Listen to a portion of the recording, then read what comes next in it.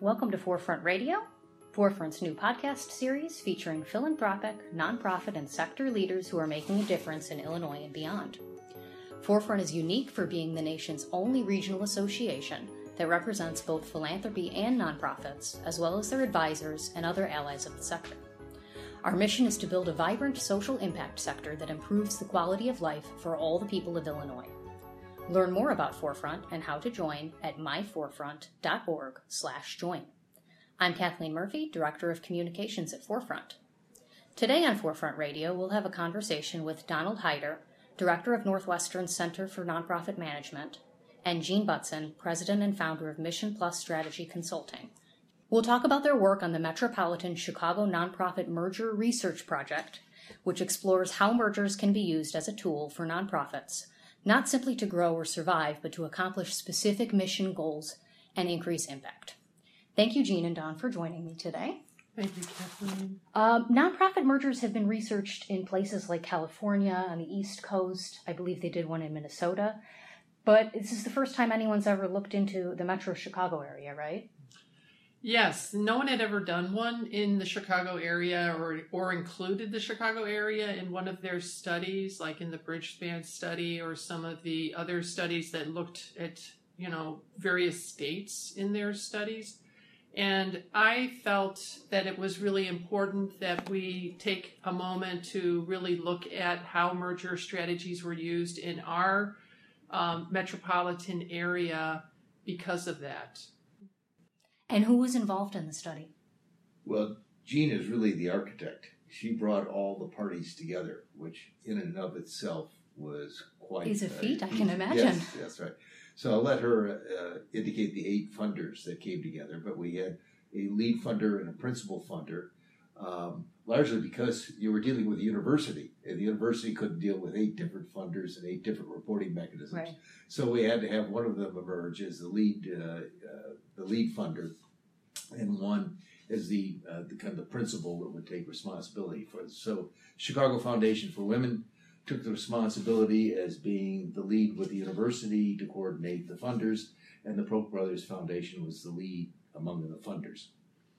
So in addition to CFW and Polk Brothers Foundation, we had the Chicago Community Trust, Crossroads Fund, Grand Victoria Foundation, the Lloyd A. Fry Foundation, Michael Reese Health Trust, and the Pierce Family Foundation, all participating as donors in this effort. And I would say Chicago Foundation for Women with Mission Plus Strategy really partnered the commissioning of this study, and Don was the lead researcher. Don, with his team, led the research for the study itself, and as Don explained, Polk Brothers Foundation was the lead sponsor. The study is certainly timely. The social impact sector is contending with tremendous challenges right now between increases in demand for services, the ongoing budget turmoil in Springfield. Maybe now is the time to be exploring these sorts of mission options for mission sustainability. What were your goals in beginning this research? So we were really interested in how nonprofit organizations had been using merger strategies, particularly looking at the period directly before the Great Recession and directly after the Great Recession. So we were interested in the number of mergers that had happened and how nonprofit organizations used mergers in terms of advancing their goals. So we were also interested in the diversity of organizations that were using mergers, and we were interested in specifically in what the people who went through the mergers had to say about what led to their ability to successfully exercise a merger strategy, and what would have helped them if, there were recommendations they could give us, what kinds of recommendations would be useful for others who would be interested in trying to utilize a merger strategy themselves. So we were interested in recommendations about ways to strengthen the environment for merger strategies.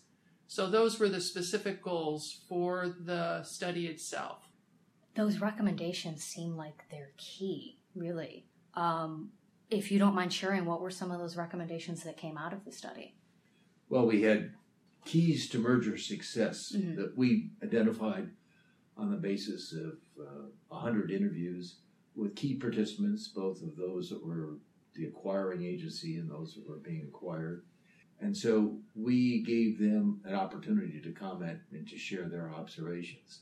So out of that, we were able to codify what we thought were 9 or 10 really basics to successful mergers. So that was one part of the study. Another part of the study is we left open to our respondents the opportunity to share their experience or their advice with philanthropic communities, funders, CEOs, and board members. We broke those into distinctive categories and groups.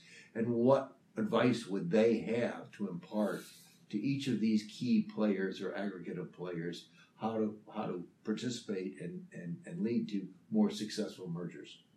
Did nonprofits give any reasons for merging? Did you ask what? I'm sure it varies, but what were some of the reasons that nonprofits were giving for making these sort of strategic decisions? Statistically, we came up with probably 60% was the mergers was the acquired had approached the acquirer. And they had a variety of reasons. Many of them stemmed from financial distress or change of CEOs. In terms of the acquirer, they had different reasons for seeking a merger. Part was their growth strategy. Part was that they were acquiring a valuable asset that would enable them to grow or reach into new territories or better achieve their missions. So each of them had different reasons, and we went through those. And together we found that some of them really were quite strategic in their orientation about why they were merging. And that was kind of unique or different from some of the other studies that we had seen on mergers, both in Minnesota and on both coasts, is that in most cases, mergers occurred because of succession, because the CEO was stepping down or leaving, or because of financial distress. And we found that, yes, that's partially true, but there's another story here. And it's a story that most observers of not-for-profits and consultants will say that mergers ought to be more strategic. You ought to have goals and missions in mind. You ought to have specific achievements you want to achieve or benchmarks you want to achieve. And in several cases, we were able to quantify exactly what those organizations sought to achieve, whether they achieved them or not. And I think that was new and different, part of a unique contribution of the study. In your executive summary, you talk about 10 keys to merger success. What are some of those keys? Well, Gene will share those with us, but we started off with trust is the most important factor. We use the metaphor as glue, but that's what keeps everybody together. Mm-hmm. We also did in this study some examples of mergers that didn't come to fruition for whatever reason, and we had a failed merger in there. And so, it was important to emphasize the trust among all parties. We also emphasized mission and more mission. Why organizations ought to consider merger? Well, they're in the mission business. Anything that produces greater mission or gets more mission out the door ought to be something that they ought to pursue. And many of our people reference this. We've also found that in 60% of the cases that the partners knew one another, that the acquired and acquirer had prior relations or ongoing partnerships. So that fed into the trust factor. We had some things about knowing who you are and knowing who your partner is going to be is very important.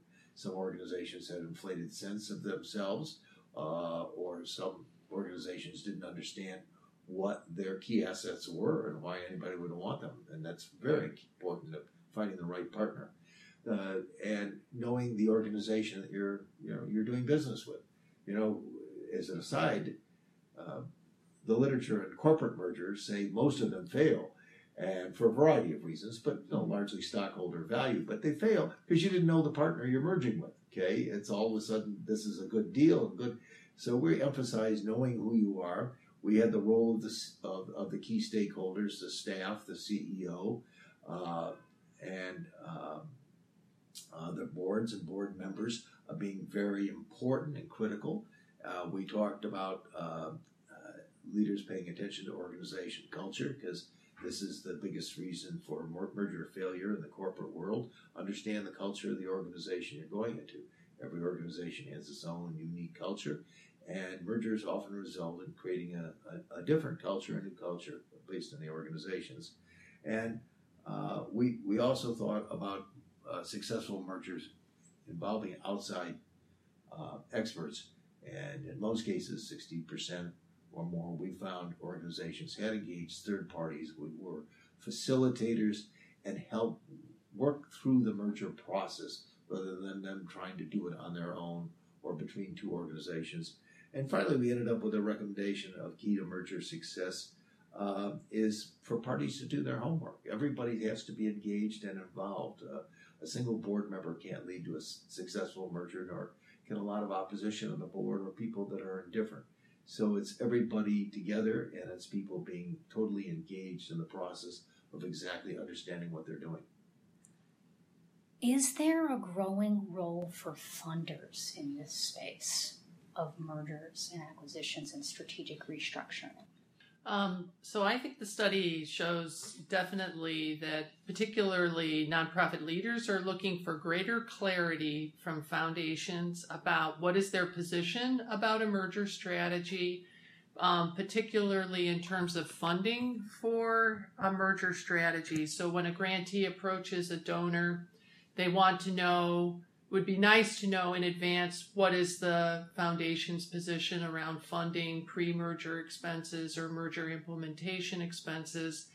They also want to know what is the position around funding two organizations that may be merging when both are being funded by the foundation. So often they are surprised to learn after the merger has occurred that the foundation will no longer fund both grants, but sometimes far less than the two grants combined. And that can be a real disincentive for for nonprofit organizations to merge. Sure. And so to the extent that foundations could continue to fund, at least for a period of time at the combined level after a merger closes, that would be a really nice incentive for organizations that wish to merge, to continue with the process. So, and I think foundations in general are wanting, and through this process, what we've learned through our advisory committee, want to understand better how to vet a request around funding for a merger strategy. So when they are approached by a grantee asking for support, they don't necessarily know how to underwrite a request like that. So we think through our toolkit that we're developing for the merger study that there will be some nice information here for foundations that they can use in a situation like that. That's great. Tell me more about the toolkit. Yeah, so we are developing a toolkit. It's going to be published later than the study, so we're still working to develop that. But the toolkit is designed to help organizations going through a merger strategy with specific tools for the pre-merger, the merger negotiation phase, and the post-merger integration phase.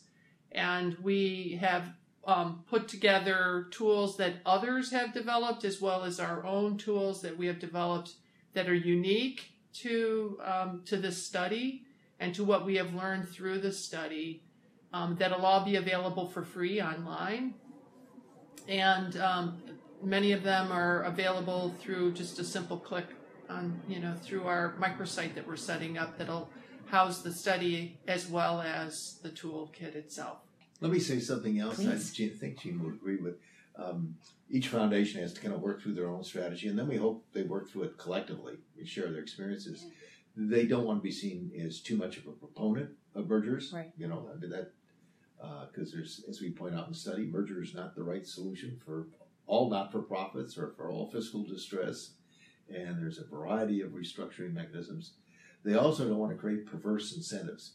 There were a lot of organizations that went out there and did, a decade ago and provided all kinds of funds for organizations to partner. Okay, and so it was no secret that a lot of organizations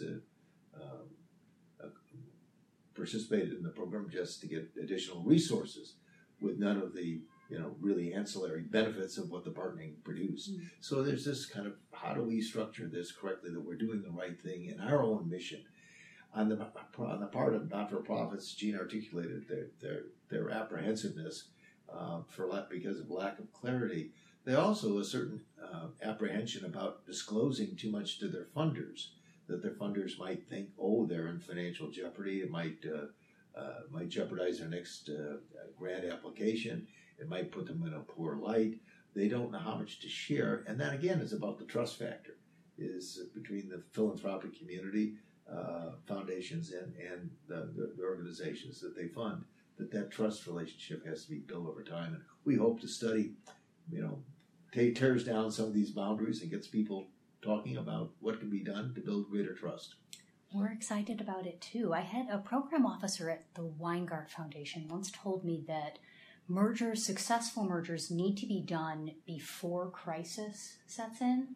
Did you find that to be true with the successful mergers in your study? Was it like before crisis mode they needed to be investigating this? Yeah, I think most people would say that the sooner an organization thinks a merger is in their future, the better it is to initiate a merger strategy, okay? And that gives you more options and more room to negotiate around a variety of issues that may be important to an organization.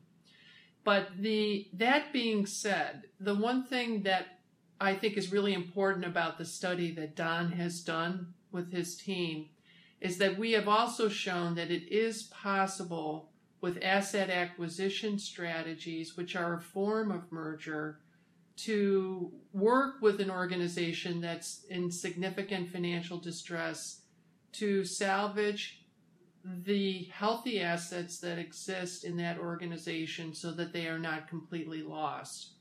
So let's go into that a little bit deeper. So when an organization is in financial distress, it loses value. And that means that the organization is really not in a position to do a full merger of transferring all of its assets to another organization. And that's a loss. We see that as a loss. In an asset acquisition, an organization is in a position of having to work out its debts and work out, the losses that it has accumulated, and in such a way that it may have to sacrifice the things that it has accumulated in the way of assets. So, but sometimes in that process, through an asset acquisition strategy, we can still gather up what's remaining and save those things. And we really want to teach the nonprofit sector how to do that effectively, so there isn't a complete loss like we saw, like we have seen in several instances in the nonprofit sector in the last several years. Does that make sense? It does. Okay. I think one area crisis has many definitions. Right. And so, is it a temporary crisis of cash flow, or is it some permanent loss of funder or loss of key stakeholders or board members and so on and so forth? So that's one set of definition of crisis. In the private sector, organizations going through difficulties, everybody moves in. Okay, the creditors are there, the refinancers are there, the private equity people are there, the turnaround specialists are there, because they all smell opportunity. Right. We're not saying it's quite the same in the not-for-profit sector, but you would like there to be a more general idea of what tools and what strategies might be used in a workout situation that Gene's working on. That I think is again one of the contributions to the study, because there is a tendency that for not-for-profits that go into financial difficulty is for their funders to flee, or to say enough is enough, or is because they have no viable strategy for thinking of workouts or differences or working together with other stakeholders.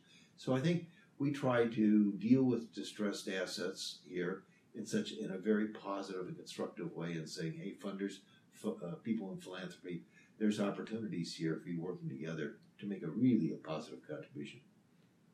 One thing I have to say is Gene felt strongly about this in the beginning, is education of a broader public about mergers, that there are some good things that can happen. And we produced 5 cases, in-depth cases, of templates of different organizations, different sizes, different industries, that we thought were quite successful. And we leave behind this legacy is look at their histories, look what they did. Though each case is different, there is some learning or takeaways from that. It can be very instructive to the broader community. That mergers shouldn't have this negative connotation. Mergers should have a positive connotation. Exactly. And I think this study is essential in helping to spin that conversation a different way, that this is not just about crisis intervention, but it's about mission sustainability, right? Mm-hmm. Exactly. Thank you so much for joining us again today, Don and Jean. To access the full merger study report, visit www.chicagonpmergerstudy.org. Now more than ever, Illinois needs strong advocates and leaders to convene appropriate stakeholders, educate the sector about challenges and opportunities, and facilitate the conversation among key players, and assist more nonprofits to see mergers, partnerships, and other strategic alternatives as possible options for fulfilling and enhancing their missions. To learn more about Forefront's work in promoting mission sustainability, visit myforefront.org/ourwork. Be sure to subscribe to Forefront Radio on iTunes so you don't miss an episode, or find us via SoundCloud. If you like what you heard, send us a tweet @myforefront.